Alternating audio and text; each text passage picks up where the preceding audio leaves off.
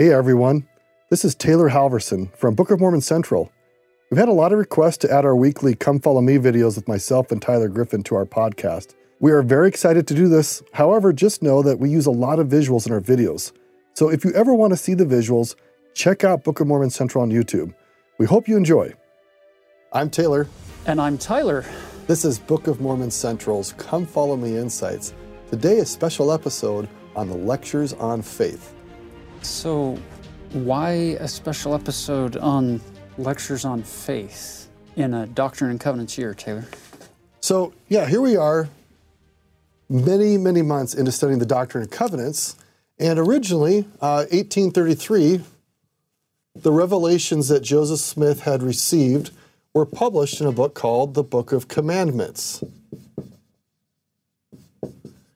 1835, additional revelations had been received, including a series of theological discussions prepared by Joseph Smith and others. It gets included in the Book of Commandments. The book gets updated, added to, and it gets renamed in 1835. Just put this down real quick. And is called the Doctrine and Covenants. And by the way, the word covenants and commandments are actually interrelated. So what's the doctrine? So before we had a bunch of revelations that we call the Book of Commandments. Those commandments are still there as covenants. What's the doctrine? It turns out the lectures on faith are those doctrines. Of course, there are lots of great doctrines in the doctrines on covenants, but the lectures on faith was what actually instituted or led to the renaming of the book to Doctrine and Covenants. That's what we're going to spend time on today, why these doctrines matter.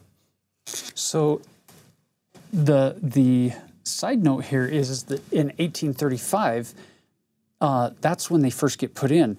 These lectures, there are 7 theological lectures surrounding the topic of faith given by Joseph Smith, Sidney Rigdon, and other leaders of the church in Kirtland, Ohio, during the winter of 1834-1835.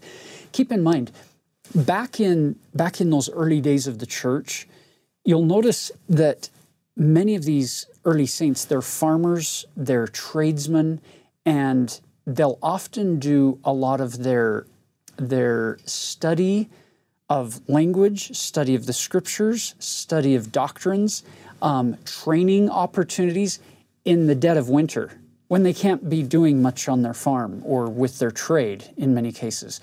And that is exactly what's happening here in Kirtland.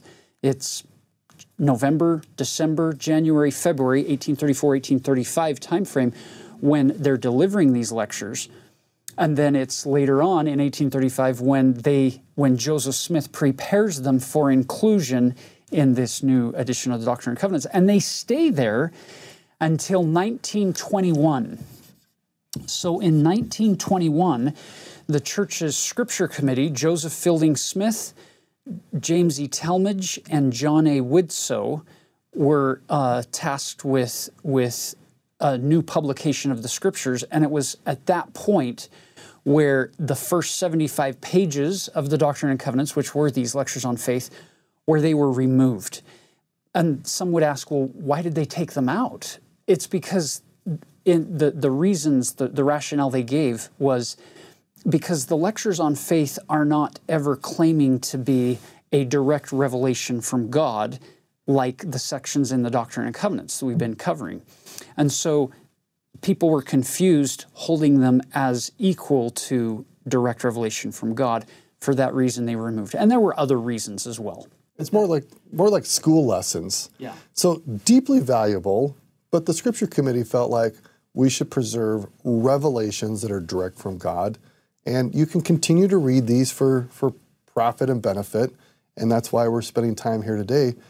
So from an etymological standpoint, if we look at where the word faith originates, it actually comes from a very ancient word which has its origin and meaning of to trust, confide, or persuade.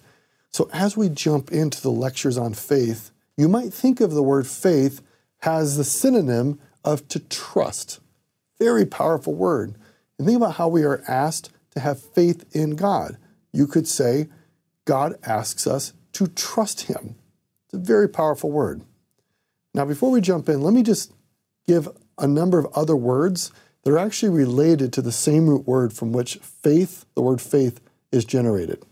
So in the English language, the origin of the word faith is also etymologically related to all these other words I've put on the board, some which you may have seen in other contexts. Things like to abide. We ask the Lord, abide with me. It's a form of trust and confidence.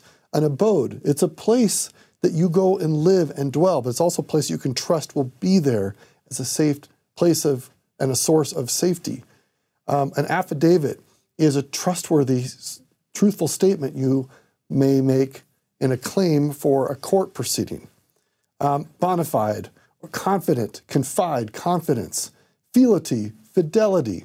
Again, all these words come from the same root word that produces the word faith. The word federal. In the United States and in other countries around the world, they talk about their governments as federal governments, meaning the government should be something that we trust and they trust back. That you cannot actually have a society where trust breaks down. And when people try to break trust or cause doubt in trust, it actually starts to break down government. And why do we call it federal government? Is because there should be trust within the society that we're all in this together to make the world a better place. A federation, a fiancé, right? Somebody promises one to another person, I promise to marry you. There's trust and faith and confidence that will happen. And fiduciary, kind of a technical term, that somebody might have some responsibilities in a monetary sense to take care of resources on behalf of others. It all is based on the idea of having trust and confidence. So as we press forward to understand more these beautiful lectures on faith, you might think about the synonym to trust and how God is asking us to trust. The lectures on faith are all about how we can learn how God is absolutely trustworthy and we can trust him, but total faith in him and his son to find life and salvation. I am so excited to share this particular episode with you today from the lectures on faith. I have to tell you, in full disclosure, that before my mission, I was able to take multiple institute classes during that one semester because I was going to leave into the MTC before the semester was going to end, so I couldn't start my college classes yet. So I had lots of room and I took a lot of institute classes. And that was transformational for me and helped me in amazing ways. There was one particular class that semester that quite literally changed my life for the better. And it was a class specifically on the lectures on faith taught by Brother Jerry Wilson there at the Logan LDS Institute. That class opened my mind. It opened my heart. It changed the way I read scriptures. It changed the way I served as a missionary. It changed the way I studied as a student when I came home from that mission, as I got married, started raising children. It changed the way I read and marked my scriptures, and it has had a huge impact in how I see the principles of the gospel and how I teach students today. So I am really, really excited to jump in and share some of those, for me, what became for me life-changing experiences by studying these 7 lectures. So let's dive in. The lectures on faith. There are 7 lectures recorded.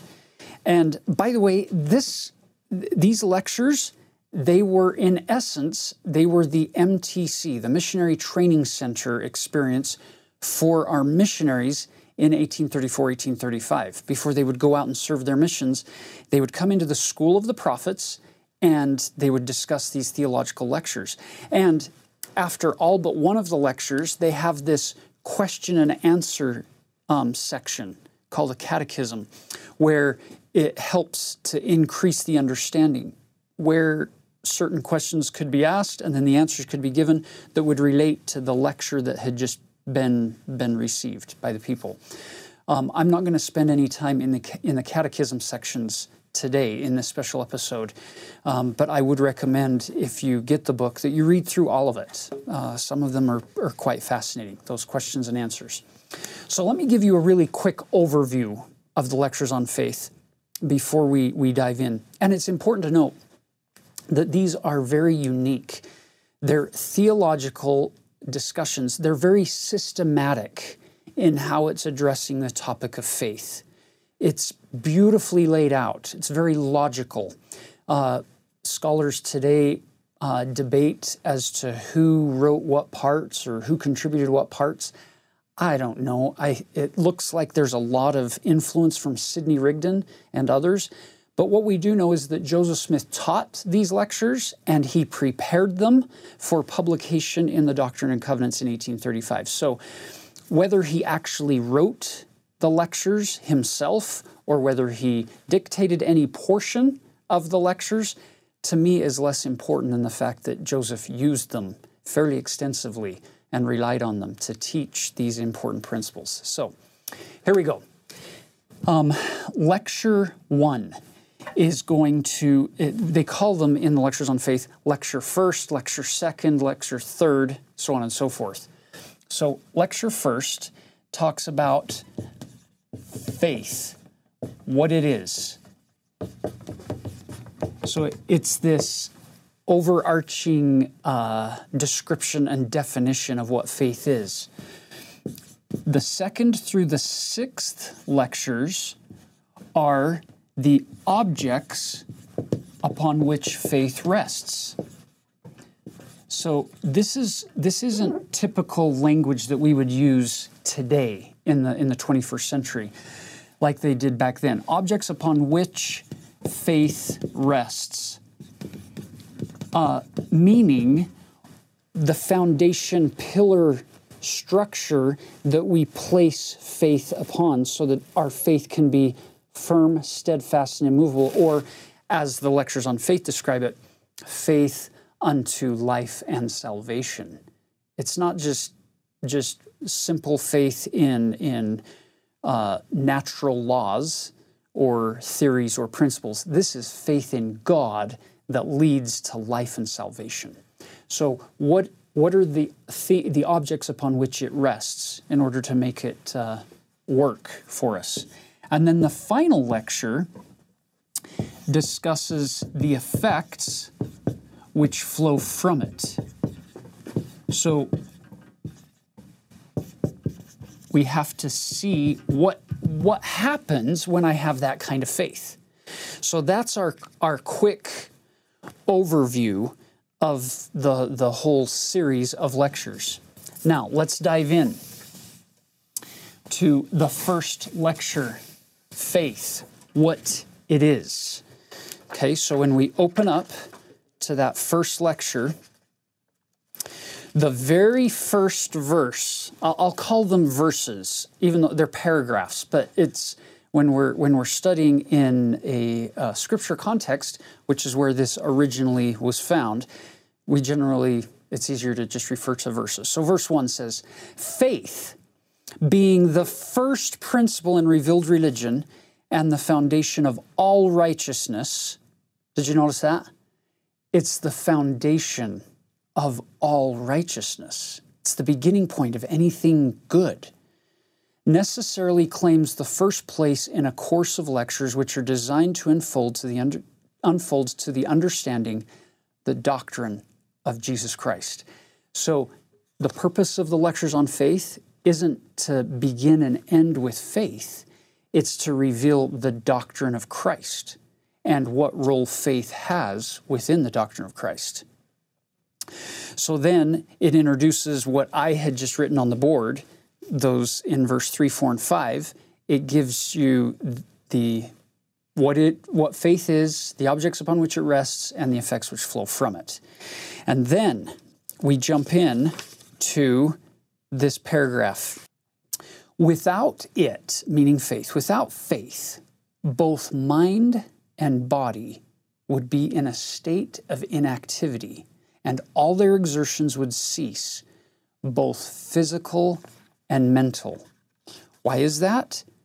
It's because faith is the cause of action in all beings. We wouldn't do anything without faith. Notice he goes on to say here in verse 11, and by the way, some of these verses are very long. Some of them are longer than an entire page. So towards the bottom of verse 11, he says, in a word, is there anything that you would have done, either physical or mental, if you had not previously believed? It's that idea of we would never turn on a light switch. We would never turn on a shower. We would never turn a key in a car. We would never open a door if we didn't believe that it would produce certain results. So they're beginning this Lectures on Faith concept with most basic elements of action that I have to believe before it will cause me to do certain things. Now, he goes on to say, turn your thoughts on your own minds and see if faith is not the moving cause of all action in yourselves. And if the moving cause in you, is it not in all other intelligent beings? Now let's jump down to verse 16. Had it not been for the principle of faith, the worlds never would have been framed, neither would man have been formed of the dust. It is the principle by which Jehovah works, and through which he exercises power over all temporal as well as eternal things. Did you catch that? Faith is the principle by which God does all of his work. Now, most of you watching might think to yourself, wait a minute, God doesn't need faith, because the Book of Mormon, in Alma 32, it describes faith as this belief, and you have to plant a seed and nurture that belief, and that faith will grow. And that's a funny way to picture God functioning by belief, the way we talk about it in the Book of Mormon. Joseph Smith and others in the School of the Prophets, they're describing faith as more than just belief, but as a principle of power. In fact, they say that very directly in verse 15 of the first lecture. By this we understand that the principle of power, which existed in the bosom of God, by which the worlds were framed, was faith. Brothers and sisters, there is so much to discover in this principle that we call faith, and more specifically, faith in the Lord Jesus Christ, that sometimes we get really excited about studying the mysteries and the deep doctrines of the gospel. Can I just say, if you pick up the Lectures on Faith and just dive into this topic, you're going to discover that faith in the Lord Jesus Christ is a deep enough topic to keep you busy and spiritually engaged for a long, long, long time without having to worry about some of the far-reaching mysteries that haven't been fully revealed yet. So, to finish the first lecture, I'm going to jump clear down to verse 24, the final verse in this lecture. Listen to this. Faith, then, is the first great governing principle which has power, dominion, and authority over all things. By it, they exist. By it, they are upheld. By it, they are changed, or by it, they remain agreeable to the will of God. Without it, or faith, there is no power. And without power, there could be no creation nor existence. Now, isn't that wonderful from an eternal perspective, from God's view, to discuss it that way? But what about from our view? Brothers and sisters, there is nothing that you are going to go into and try to create or uphold without faith. You can't do it. You will never go into a marriage, or never go into parenthood, or never go into an educational endeavor, or an occupational endeavor, or any kind of a relationship without faith. And it's deep and abiding faith that upholds that pursuit, whatever it is, in a family context, in a home context. It's faith that upholds that, that relationship and carries it forward. Now, we go into the second lecture. Again, I'm skipping all of the catechism, those Q&A, the questions and answers that come. Let's jump right into the second lecture. Verse 2. We here observe that God is the only supreme governor and independent being in whom all fullness and perfection dwell, who is omnipotent, omnipresent, and omniscient, without beginning of days or end of life, and that in him every good gift and every good principle dwell. Let me explain that in a way that I think might make more sense. For you and me, we have to have faith in things, either in laws of nature, science, our learning, or ultimately in the gospel of Jesus Christ and in the doctrine of Christ. The first principle of the gospel is faith, and then you'll notice in the Lord Jesus Christ, or faith in God. The faith is in somebody. It's not in myself. Whereas verse 2 of the lecture second says God is independent and He's supreme. God doesn't have to have faith in other people. His level of faith, not a belief, but His principle of power is in the knowledge of His capacities.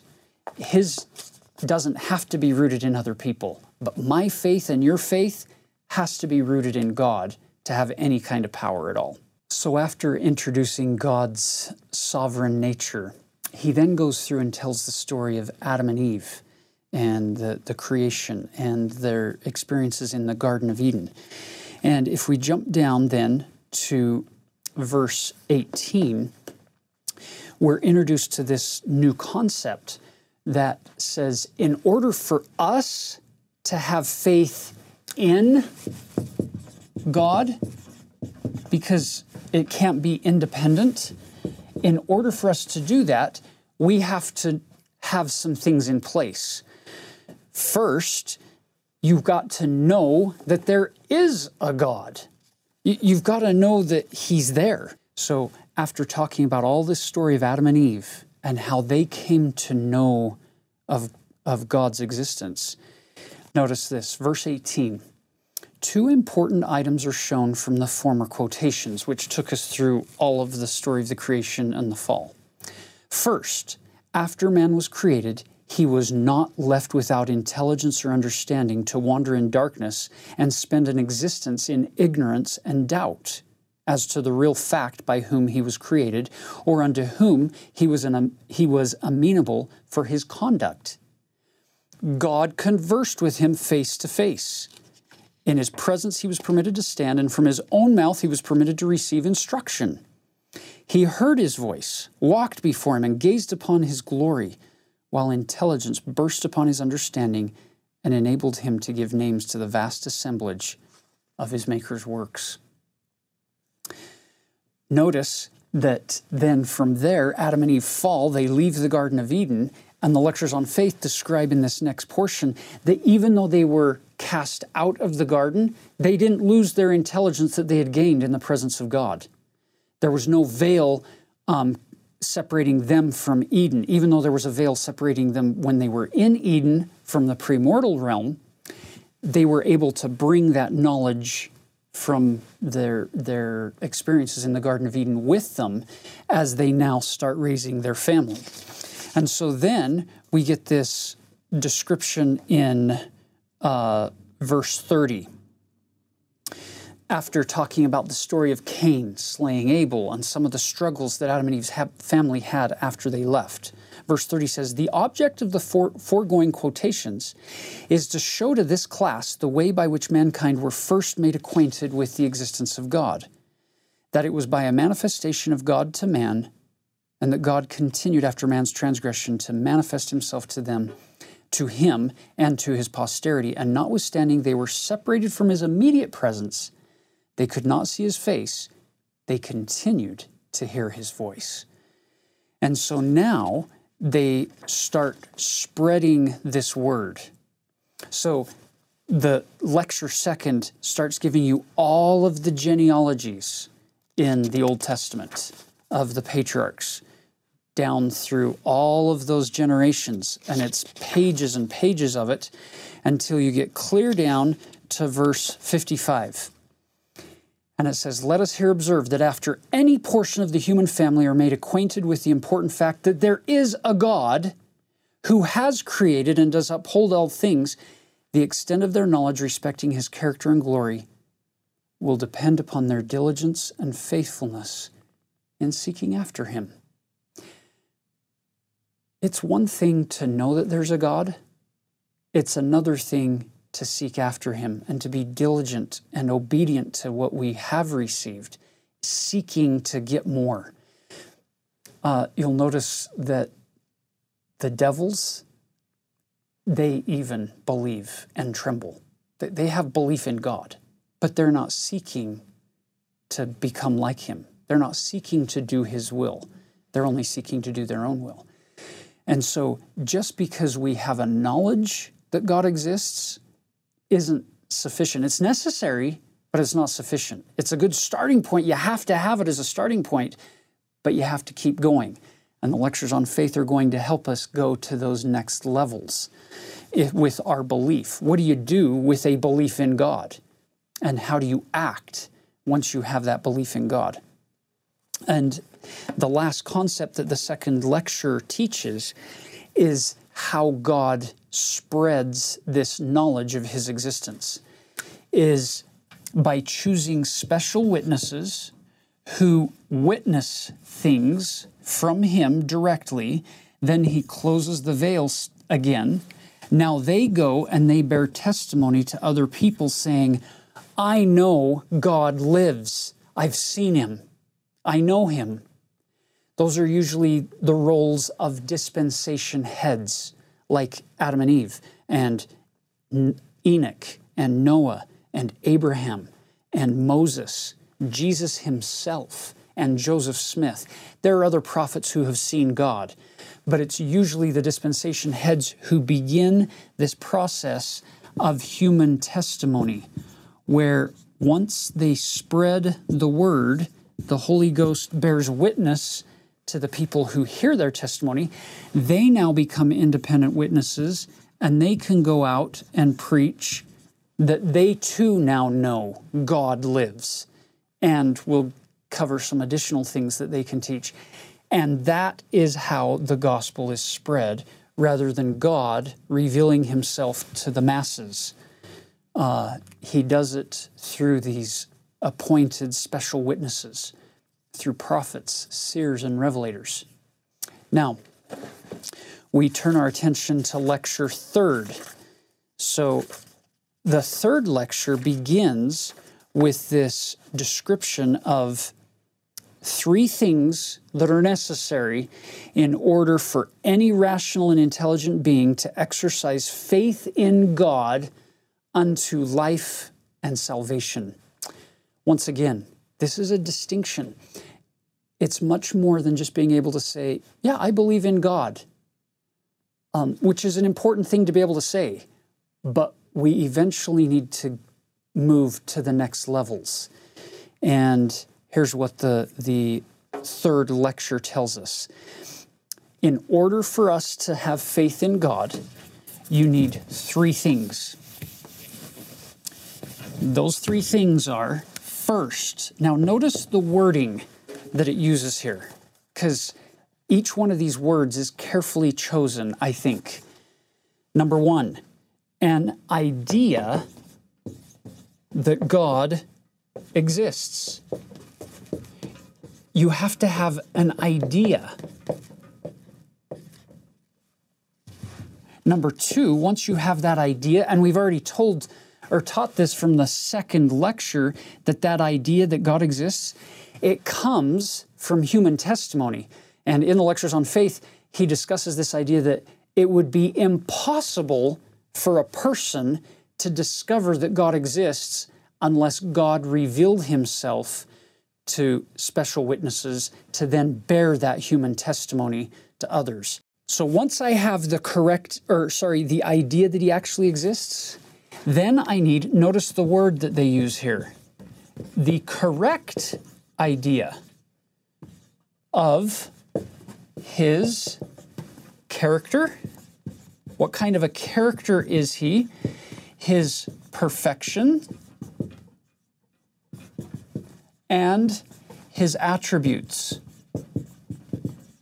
This is such a critical element in the process that I need to not just have an idea of what his attributes and characteristics are, but I need a correct idea.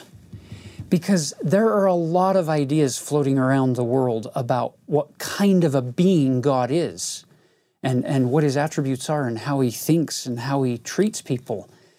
But we need to have a correct idea, which, by the way, is going to be lecture 3, 4, and 5 are going to cover that, helping us understand who God is and what kind of a being he is. And then the third thing that is required in order for us as humans to have faith in God unto life and salvation is we have to have an actual knowledge. Notice the wording here. It's not an idea. It's not a correct idea. It's an actual knowledge that the course that you are pursuing in your life, the course of your life, is in accordance with God's will. That you are pleasing the Lord. You're doing what God wants you to do.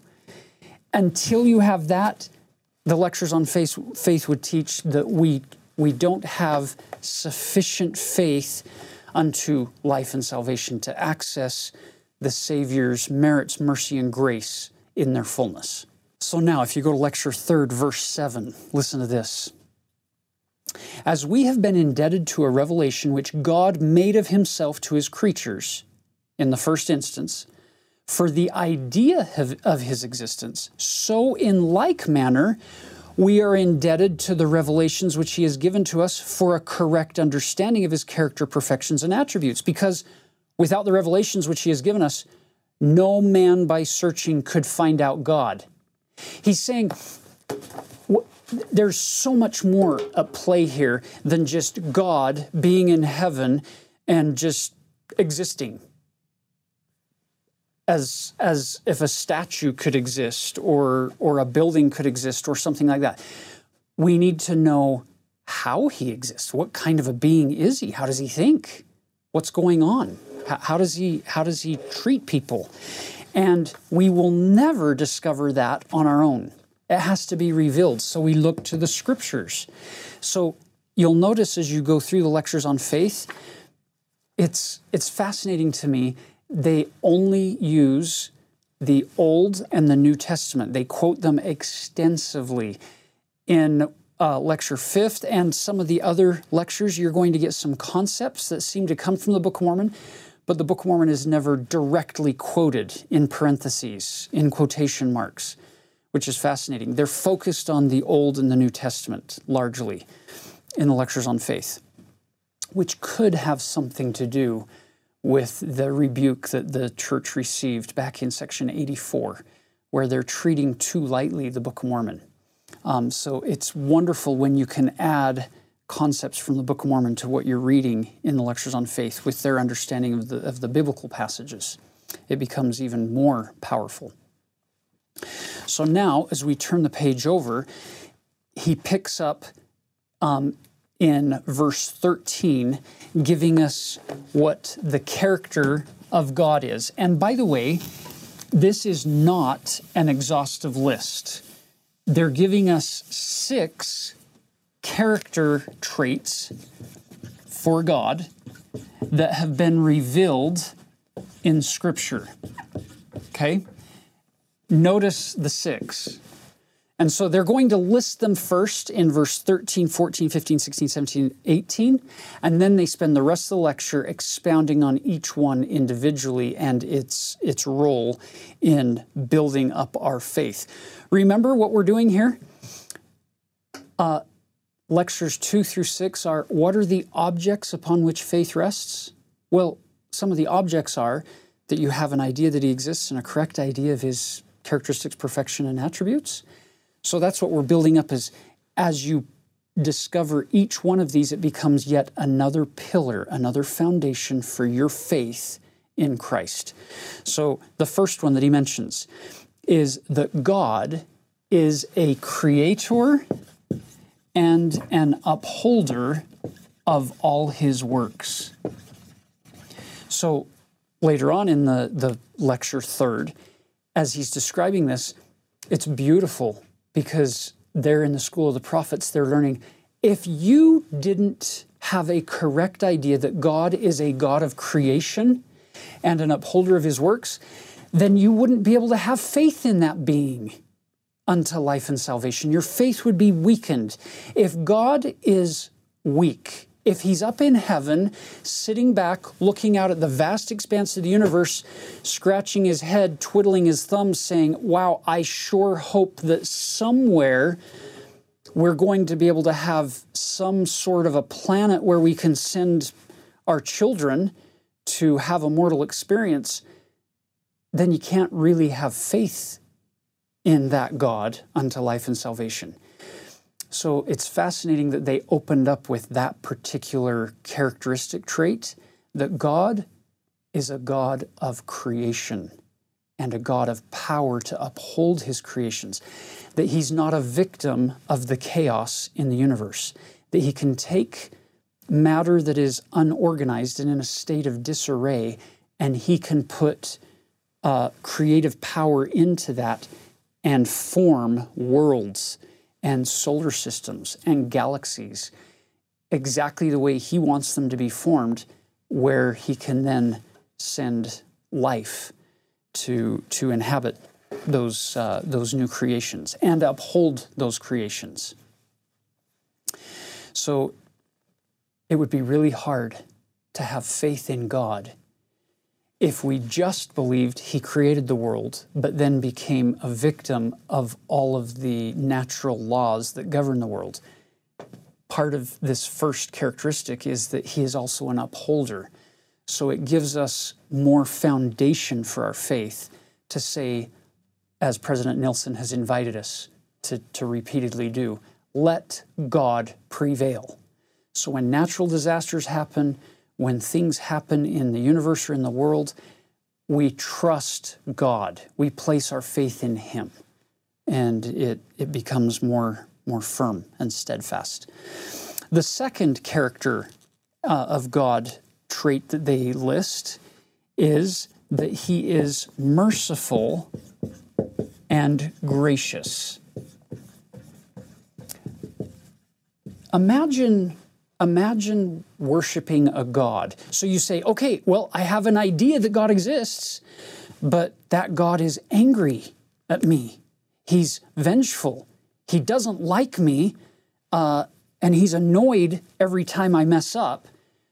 Well, then it's pretty hard to have faith in that God. Whereas if you picture a merciful and gracious God who is slow to anger, abundant in goodness, and that he was so from everlasting and will be to everlasting, now all of a sudden I can start exercising faith in that being, in that God, because I'm not afraid of him striking me down when I struggle with mortal weakness and sin, or addiction, or doubt, or fear, or any of those elements. The third thing that they mention is that he changes not, neither is there variableness in him. They go on to describe, you can't have faith in a God who changes the rules halfway through the game or at the end of the game. It would be terrible for us to go through life assuming one thing and then arrive at the quote-unquote pearly gates and have him say, oh, you know what? Yeah, I told you to do all that, but I've changed my mind. I'm not requiring that anymore. Or I'm requiring other things that you didn't happen to do. You can't have faith in God unto life and salvation if God is a moving target.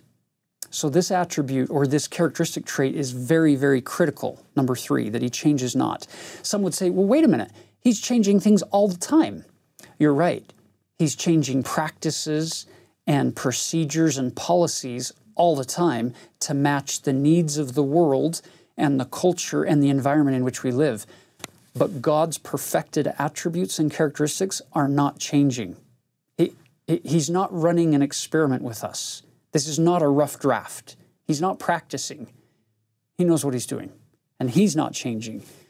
He's allowing us to adapt and change, and he's allowing the church to change, because that's what a perfect God would do, is help us survive and live to the greatest degree of light and truth and knowledge as possible in whatever circumstance we may find ourselves. The 4th item, he is a God of truth, and he cannot lie. When he makes a covenant with you, when he comes and makes a promise to you, he will never, ever, ever break that promise. It is firm, steadfast, and immovable. He will never deceive you. That is not in his nature. He is a God of truth, and you and I can have absolute faith in a God like that, who isn't trying to trick you or deceive you in any way, shape, or form. He's a God of truth. 5thly, he is no respecter of persons. Some of you maybe have heard of this phrase, and some of you maybe are unfamiliar with it. Let me demonstrate what a respecter of persons would be.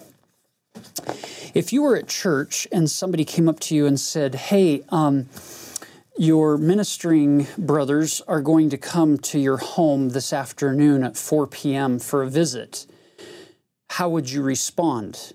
What would you do if you went home at noon and you know the ministering brothers are going to come over at 4? What would you do and how would you respond? What if somebody came up to you and said, hey, we have a really unique opportunity in conjunction with our coming stake conference. The president of the church, the prophet himself, is going to come to your home at 4 o'clock this afternoon, and you now go home and it's noon. What are you going to do when you go home, knowing the prophet's going to come to your home in 4 hours? My hunch is that you will do things very differently knowing the prophet is going to come compared to if your ministering brothers are going to come 4 hours from now.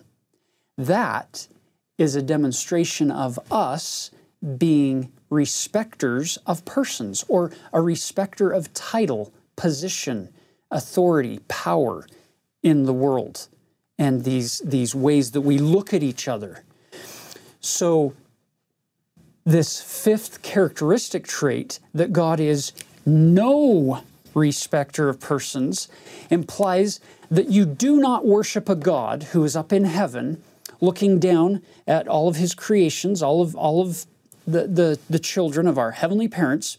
You don't have God looking down saying, oh, the Queen of England is praying to me. I'm going to listen to her. And then I've got this person that's homeless and that is a drug addict and that has had major problems, and he's praying to me at the same time, but nobody knows about him and nobody cares about him. But the Queen of England, she's praying to me. I'm going to listen to her. If that's how God treated us, you and I would never be able to have faith in him to the degree that would lead to life and salvation, because we would always be a little bit unsure of our standing before God. This attribute right here is so critical that every one of the children of our heavenly parents can go to God in prayer and know that they are children of God and that their prayer will be heard on equal footing with everybody else. That is a powerful characteristic trait. Now, the 6th one. God is a God of love. You cannot have faith in God unto life and salvation if you picture a God that despises you. If you picture a God who disdains you, or picture a God who just is annoyed by you and just kind of puts up with you. Think about this. When a little baby is born, that baby cries at inopportune times, makes a lot of noise. It soils its diapers. It demands to be fed when it wants to be fed. It costs you a lot of money, a lot of time, a lot of energy, a lot of lost sleep. So why do we keep putting up with these little creatures? It's because there's this deep underlying feeling of love for these children of ours. We love them so much that we don't look at what it's costing us. We keep infusing life, and we keep teaching, and we keep forgiving, and we keep working with, and we keep nurturing and feeding and helping them to grow to become who they need to become and who they have the capacity to become. If we as mortal parents can figure that out, how much more do perfect, eternal parents have that figured out? God is a God motivated by love. It's not just this outward thing, it's part of the divine characteristic. God is love. And without that, you and I can't have full faith in God unto life and salvation. Now, before I close lecture 3rd and go to lecture 4th, let me just say this. As you look at that list on the board, 1 through 6, it's nice to know. In fact, it's essential to know those things about God in order for us to have faith in Him. But you're going to find, I'm going to give you kind of a spoiler here that comes in lecture 7th. The whole point of this is for you and me to have a blueprint, to be able to see a prototype of what we're trying to become. Little children have the capacity to grow up to become like their parents. You and I have the capacity to grow up to become like Jesus Christ, who is our great prototype, to become joint heirs with Him. So as you look at this list, don't stop by thinking or seeing the list as, oh, those are nice descriptors of what God is like. That is true, but it's incomplete, because that very same list also happens to be a description of who you have the capacity to become. And it's not too early to start working with the Lord Jesus Christ on becoming more like Him through each of these attributes. In fact, Brother Jerry Wilson, when I took this class, he used a dark green, very similar to the color of this book, a dark green scripture pencil, marking pencil. And every time he would come across one of the characteristics or attributes or perfections of God in Scripture, he would mark it with dark green. Green things grow, and I want to grow to become more like Jesus.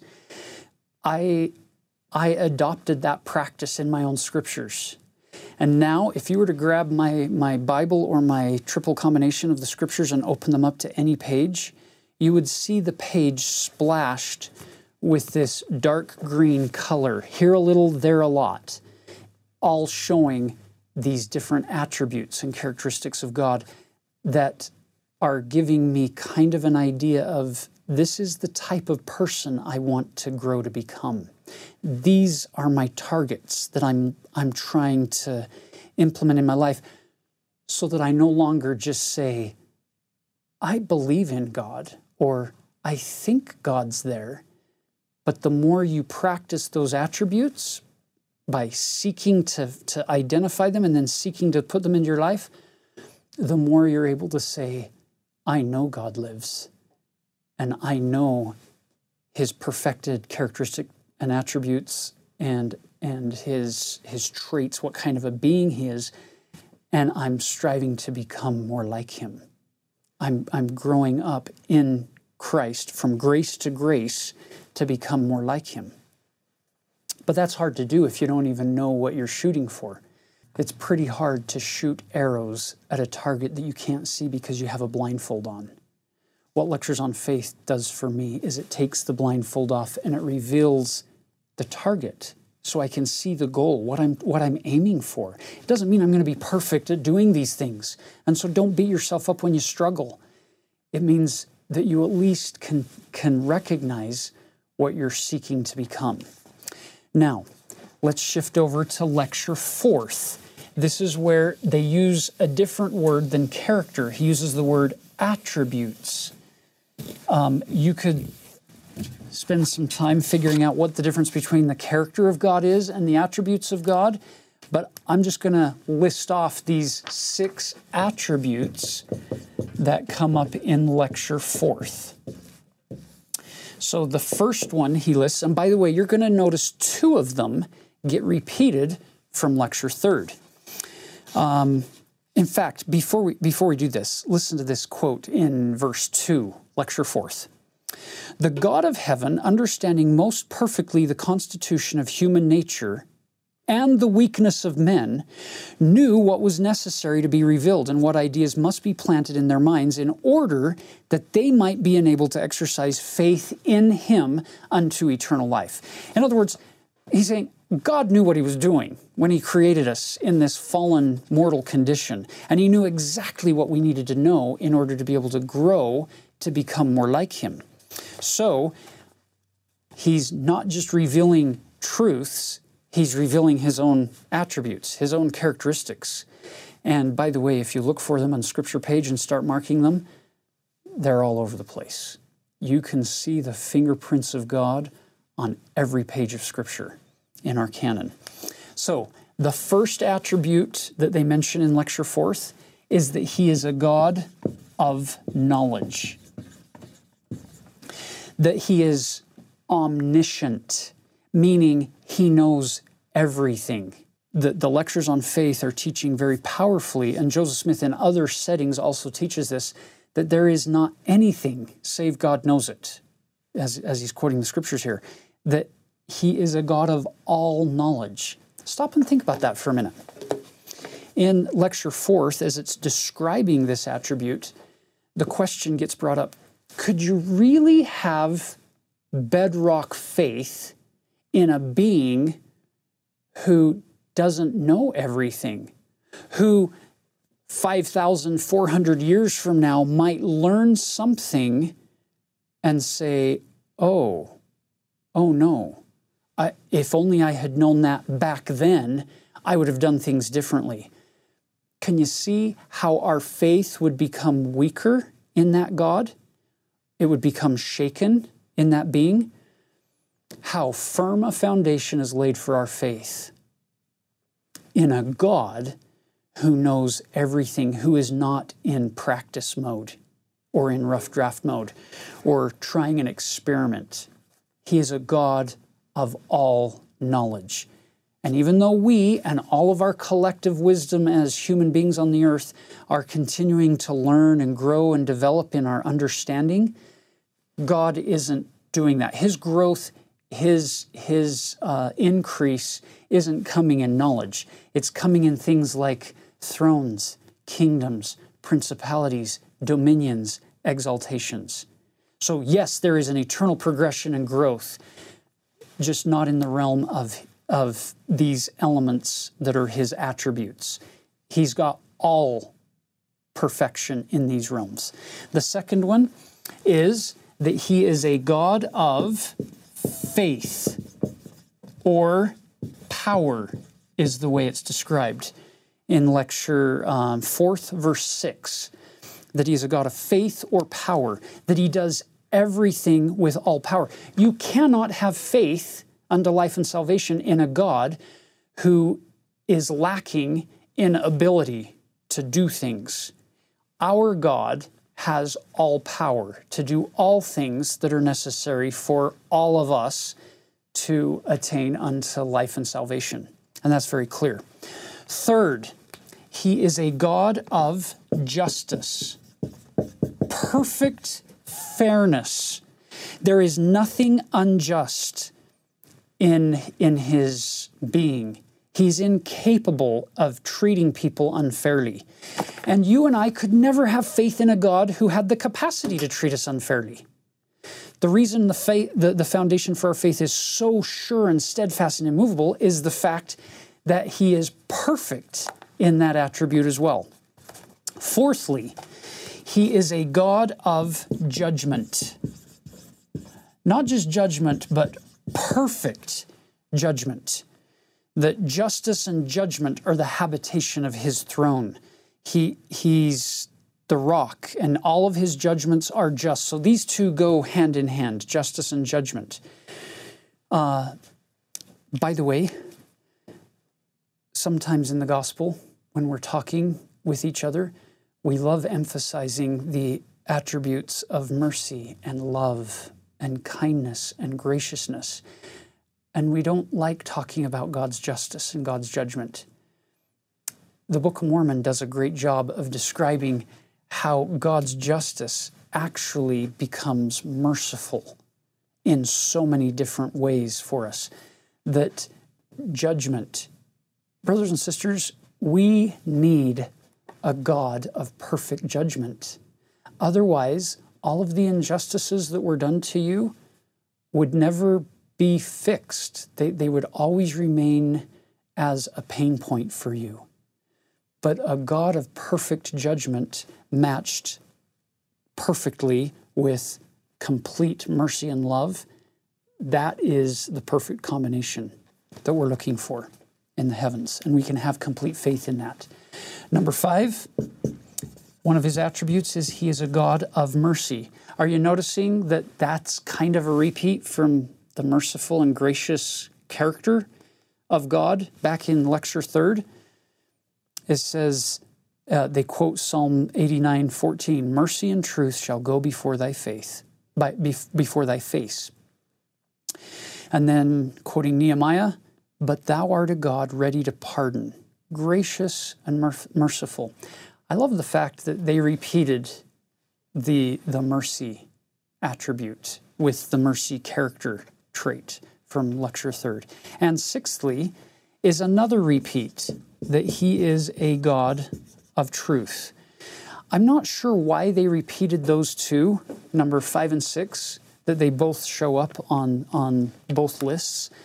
But I love the fact that he says here that God is long-suffering and abundant in goodness and truth.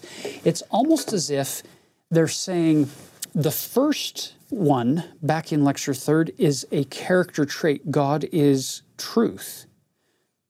Almost as if we could stand at a pulpit and say, similar to how we say, I know the gospel is true, or I know the church is true. We could just as easily say, I know that God is true. He's true. And He embodies all truth. He is true to the faith. He's true to us. He's true to the laws of the eternities. He's true to all of His promises. But He also is a God of truth, using this attribute where it says, mercy and truth shall go before thy face, long-suffering and abundant in goodness and truth. He is the rock. His work is perfect, for all His ways are judgment. A God of truth, without iniquity, just and right is He. Okay, so now as we get ready to turn over to Lecture 5th, I just want to hit one more concept on this knowledge, because it comes up a lot. People wondering about how much does God really know? Listen to this. Without the knowledge of all things, God would not be able to save any portion of His creatures. For it is by reason of the knowledge which He has of all things from the beginning to the end, that enables him to give that understanding to his creatures by which they are made partakers of eternal life. So part of all of this stuff that we've been talking about is the fact that God, this God of knowledge, this God that knows all things, also knows what portion of his attributes and characteristics and perfections he needs to reveal to the earth for us to be able to have sufficient means to exercise faith in him unto life and salvation. Now, let's jump over to Lecture 5th. This one is the lecture that caused many people to struggle. It is a theological, deep lecture. It's only 3 verses long. Now, mind you, the second verse is nearly 2 pages long all by itself, but it is the shortest lecture, but it caused some doctrinal struggles for people through the ages. But it is, I believe, one of the most beautiful sermons on the Godhead and the unity and the oneness of the Godhead that I know of. So this Lecture 5th is going to help us see some of those principles. So verse 1 is very short. It says at the very end of verse 1, "We shall in this lecture speak of the Godhead." We mean the Father, Son, and Holy Spirit. And then verse 2 opens with, "There are 2 personages who constitute the great, matchless, governing, and supreme power over all things." Now it's going to go on a little bit. People get confused because they say, wait a minute, at the bottom of verse 1 it said the Godhead was 3, and now it opens up with verse 2 saying there are 2 personages who constitute this great, matchless, governing, supreme power over all things. Notice the other qualifier, by whom all things were created and made, that are created and made, whether visible or invisible, whether in heaven, on earth, or in the earth, under the earth, or throughout the immensity of space. It seems that they're making the distinction here that the Father and the Son are the ones who are performing those creative acts. So while the Godhead involves all 3, the supreme governing power over all these things resides with the Father and the Son. And then it gives more descriptions of the Father and then the Son. The Father being a personage of spirit, glory, and power, possessing all perfection. Many people read that and say, wait a minute, so God the Father is a personage of spirit? Because right after that it's going to say that the Son, who is in the bosom of the Father, is a personage of tabernacle. You'll notice that the word tabernacle in Scriptures usually refers to an earthly, mortal existence, the tabernacle. God the Father is not mortal, he's immortal. We learn in section 130 that the Father and the Son have bodies of flesh and bones, never flesh and blood. It's always flesh and bone, as tangible as man's. And so then the questions come, and in the book of John, the Gospel of John, it talks about God is spirit. Well, in the Doctrine and Covenants we learn this exact phrase, man is spirit. We are personages of spirit as well. But we're not just personages of spirit, we're personages of spirit and of flesh, a tabernacle, because we're mortal. Notice the description back of the Father being a personage of spirit, glory, and power. If you say somebody is a personage of glory, it doesn't mean you ignore all of their other characteristics or attributes. Or a God of power doesn't mean that that's all they are. Or a person of spirit doesn't mean that you ignore everything else that they have. He's giving you descriptions of who God is so that we can have greater faith in him that leads us to become more like him unto life and salvation by accessing the Savior's atonement. So while it sounds a little bit confusing at times, if you read all of it in context, you can see what they're trying to teach us here. Notice it describes the Son, Jesus Christ, at the bottom of this page. He kept the law of God and remained without sin, showing thereby that it is in the power of man to keep the law and remain also without sin, and also that by him a righteous judgment might come upon all flesh. So again, they're setting the stage as Jesus being the perfect prototype that we all should be striving to emulate and to become like and to come unto him. And then it spends the rest of verse 2 talking about the oneness and the unity. You know, it's interesting because of the doctrinal differences with other religions and other theological perspectives in the world.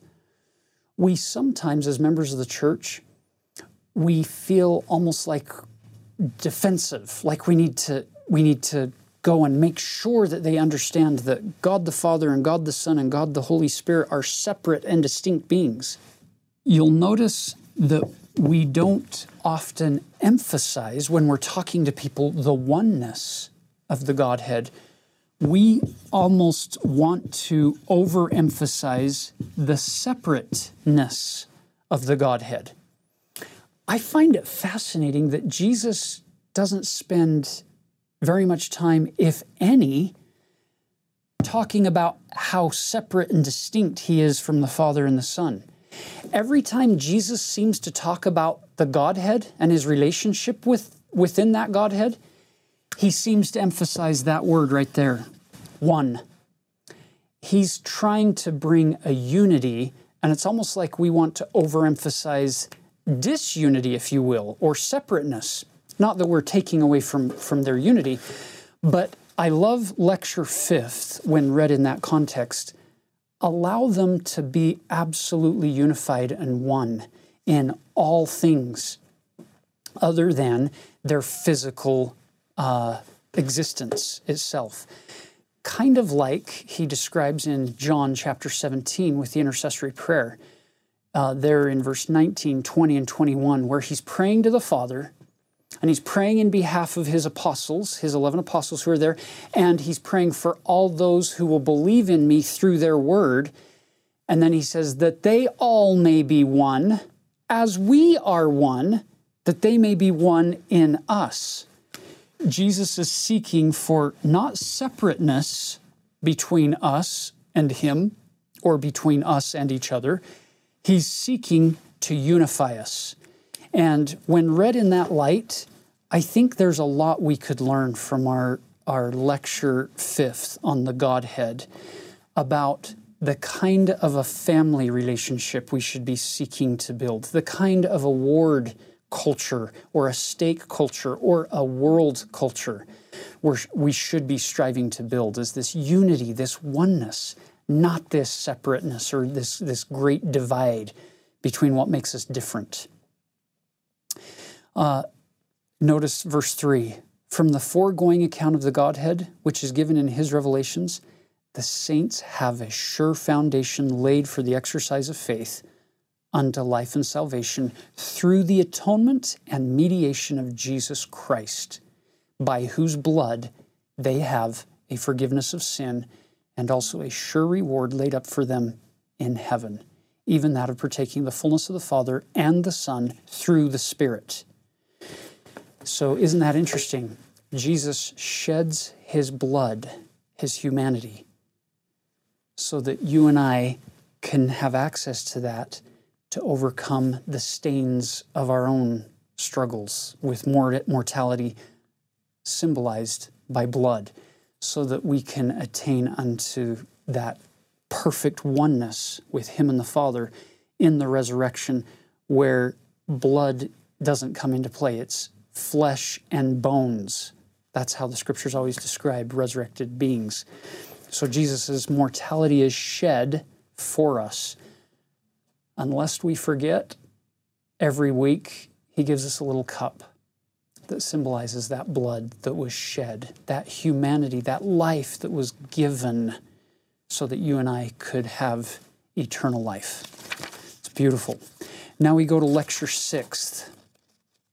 This is an answer to the question, of how do I know that my life, the course of my life, is in accordance with God's will. Remember, 3 things are necessary for me to have faith in God unto life and salvation: an idea that He exists, a correct idea of His character, perfections, and attributes, and a certain knowledge that the course in my life is in accordance with His will.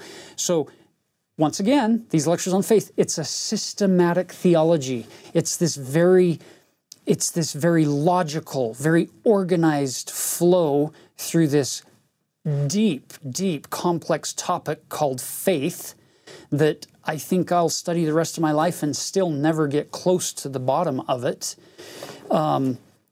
Lecture 6 is now going to answer that question: how do I know if my course in life is actually in accordance with God's will?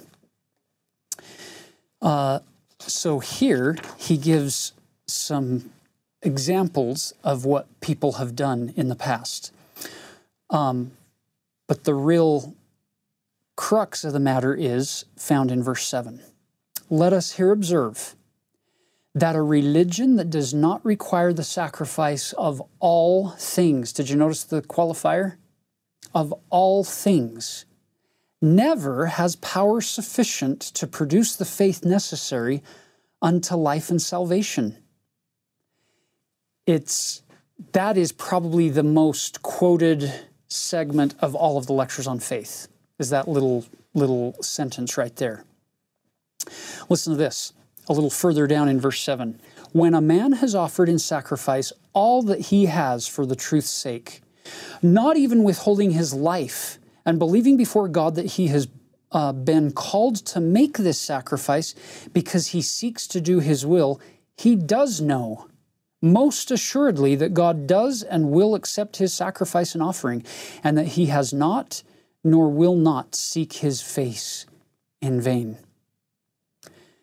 Back in verse 5, this is what he said: for a man to lay down his all, his character and reputation, his honor and applause, his good name among men, his houses, his lands, his brothers and sisters, his wife and children, and even his own life also, counting all things but filth and dross for the excellency of the knowledge of Jesus Christ, requires more than mere belief or supposition that he is doing the will of God, but actual knowledge, realizing that when these sufferings are ended, he will enter into eternal rest and be a partaker of the glory of God.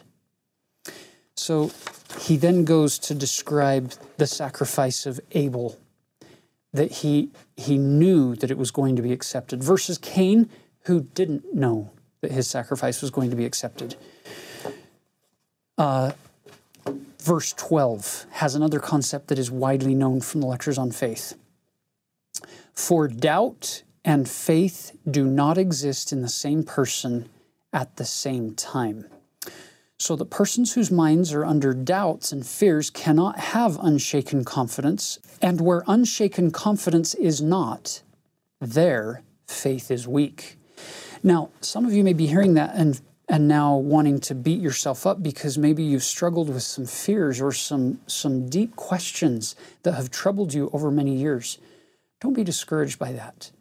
The purpose of lectures on faith is to help you turn to God and move forward in increased faith to become like Him, because you understand what kind of a being He is more, and you're trying to access the Savior's atonement to help you to become more like that over time. So just because you have doubt doesn't mean that you can't turn more fully to the Lord and move forward in faith to have the God of the universe, who knows all things, help you slowly discover truths that are going to bless your life as you move forward.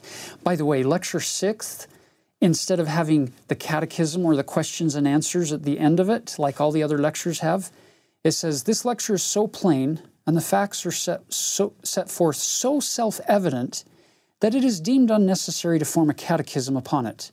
The student is therefore instructed to commit the whole to memory. So if you're living in the School of the Prophets in 1834, 1835, your homework for Lecture 6 is just memorize all 12 verses, and they're long, but they're powerful on how do I know that my life is in accordance with God's will? And the ultimate answer is sacrifice. Make sacrifices that God asks you to make, and then you'll know that they're accepted. And now we come to the final lecture. Lecture 7th. What are the effects that flow from this kind of faith that we've been talking about trying to build? Look at verse 3. It says, "Let us here offer some explanation in relation to faith, that our meaning may be clearly comprehended. We ask, then, what are we to understand by a man's working by faith? We answer, we understand that when a man works by faith, he works by mental exertion instead of physical force. It is by words instead of exerting his physical powers with which every being works when he works by faith." This is powerful. Towards the end of verse 3, he says, "Faith then works by words, and with these its mightiest works have been and will be performed." It's not with the arm of flesh. It's with these powerful words. Now, you come down to verse 8, and he says, "When men begin to live by faith, they begin to draw near to God. And when faith is perfected, they are like him. And because he is saved, they are saved also. For they will be in the same situation he is in, because they have come to him. And when he appears, they shall be like him, for they will see him as he is." And then that obviously raises some additional questions that they answer in verse 9. What constitutes the real difference between a saved person and one not saved? Here's the answer. The difference is in the degree of their faith. Did you catch that? The difference is in the degree of their faith. One's faith has become perfect enough to lay hold upon eternal life, and the other's has not. But to be a little more particular, let us ask, where shall we find a prototype into whose likeness we may be assimilated in order that we may be made partakers of life and salvation? So where are we going to find a saved being? We need a model. And the obvious answer is, it is Christ. All will agree in this. He is the prototype or standard of salvation, or in other words, that he is a saved being. And if we should continue our interrogation and ask how it is that he is saved, the answer would be, because he is a just and holy being. And if he were anything different from what he is, he would not be saved. So for us to be saved, we need to follow that same pattern, which means we need to do a lot more than just believe in God. We have to have a correct idea of what kind of a being he is. What are his attributes? What are his characteristic traits? What are his perfected abilities? And how can we strive to implement them into our own life and relationships today? It goes on to say here in the bottom of verse 9, salvation consists in the glory, authority, majesty, power, and dominion which Jehovah possesses, and in nothing else. And no being can possess it but himself or one like him. So he goes on to quote John, the first epistle of John, 3rd chapter. Beloved, now are we the sons of God, and it doth not yet appear what we shall be. But we know that when he shall appear, we shall be like him, for we shall see him as he is. And every man that hath this hope in him purifieth himself, even as he is pure. So the 7th lecture keeps bringing us back to example after example after example, that if you want more faith in the Lord Jesus Christ, then you need to learn more about what Jesus Christ was, what he did, what he taught, how he lived, and do our very best to plead with him for help to keep emulating it and strive and repent when we fall short and keep forgiving others when they fall short in the process and just keep moving forward. And that's how the faith increases as we make more and more and more sacrifices for him. Now, jumping clear down The longest verse in the entire lectures are lecture 7th, verse 17. It covers 2 and an eighth of a page. It's very long. Partway down it says, speaking of the former day saints, by their faith they could obtain heavenly visions, the ministering of angels, have knowledge of the spirits of just men made perfect, of the general assembly and church of the firstborn, whose names are written in heaven, of God, the judge of all, of Jesus, the mediator of the new covenant, and become familiar with the third heavens, see and hear things which were not only unutterable, but were unlawful to utter. In answer to the question from lecture 7th, what are the effects that flow from this kind of faith?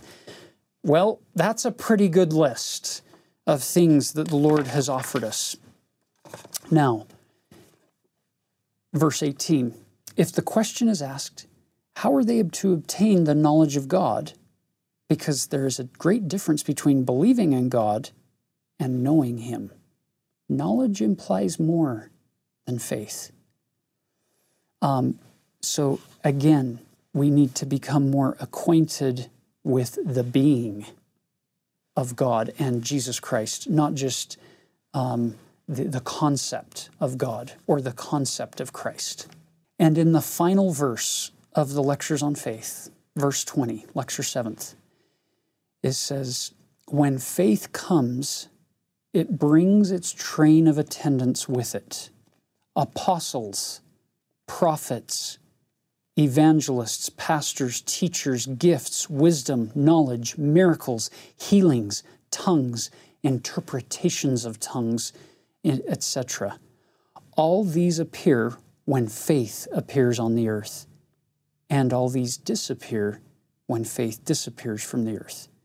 For these are the effects of faith, and always have attended and always will attend it. For where faith is, there will the knowledge of God be also. And with all these things which pertain thereto, revelations, visions, and dreams, as well as every necessary thing, in order that the possessors of faith may be perfected and obtain salvation. Brothers and sisters, this particular institute class that I took on the Lectures on Faith, this particular book has had such a huge effect on my life, on my perspective of God, on my perspective of myself and my loved ones and people in my circle of influence, the way I read my scriptures. It has opened up so many avenues for discovering new truths about what it means to strive to become more like Christ and to really, truly have faith in God, the Eternal Father, His Son, Jesus Christ, and in the Holy Ghost. How firm a foundation is laid for your faith. And that foundation was laid by the Lord Jesus Christ Himself. We know that He lives. We know that He loves us. We know that He is a God of all these perfected attributes, and He's given us all that we need to be able to continually grow and progress to become more like Him. So as we close this episode, I want you to know that I know that God does exist. He has revealed His characteristics, His perfections, His attributes to us through prophets and through the chain of human testimony and scriptures. And thank heaven for living prophets, seers, and revelators on the earth today. They are sent to help increase a knowledge of who God is and what He wants us to become. And thank heaven for those opportunities that He has given us to sacrifice in order for us to come to know that the course we're pursuing in life is in accordance with His will. And when all those things line up, it gives us hope. It gives us the ability to move forward on that covenant path, trusting in the Lord that He knows what He's doing and that He will help us continue to grow, to become more like Him, and to ultimately attain unto life and salvation as a joint heir with Christ. And we leave that with you in the name of Jesus Christ. Amen. Know that you are loved.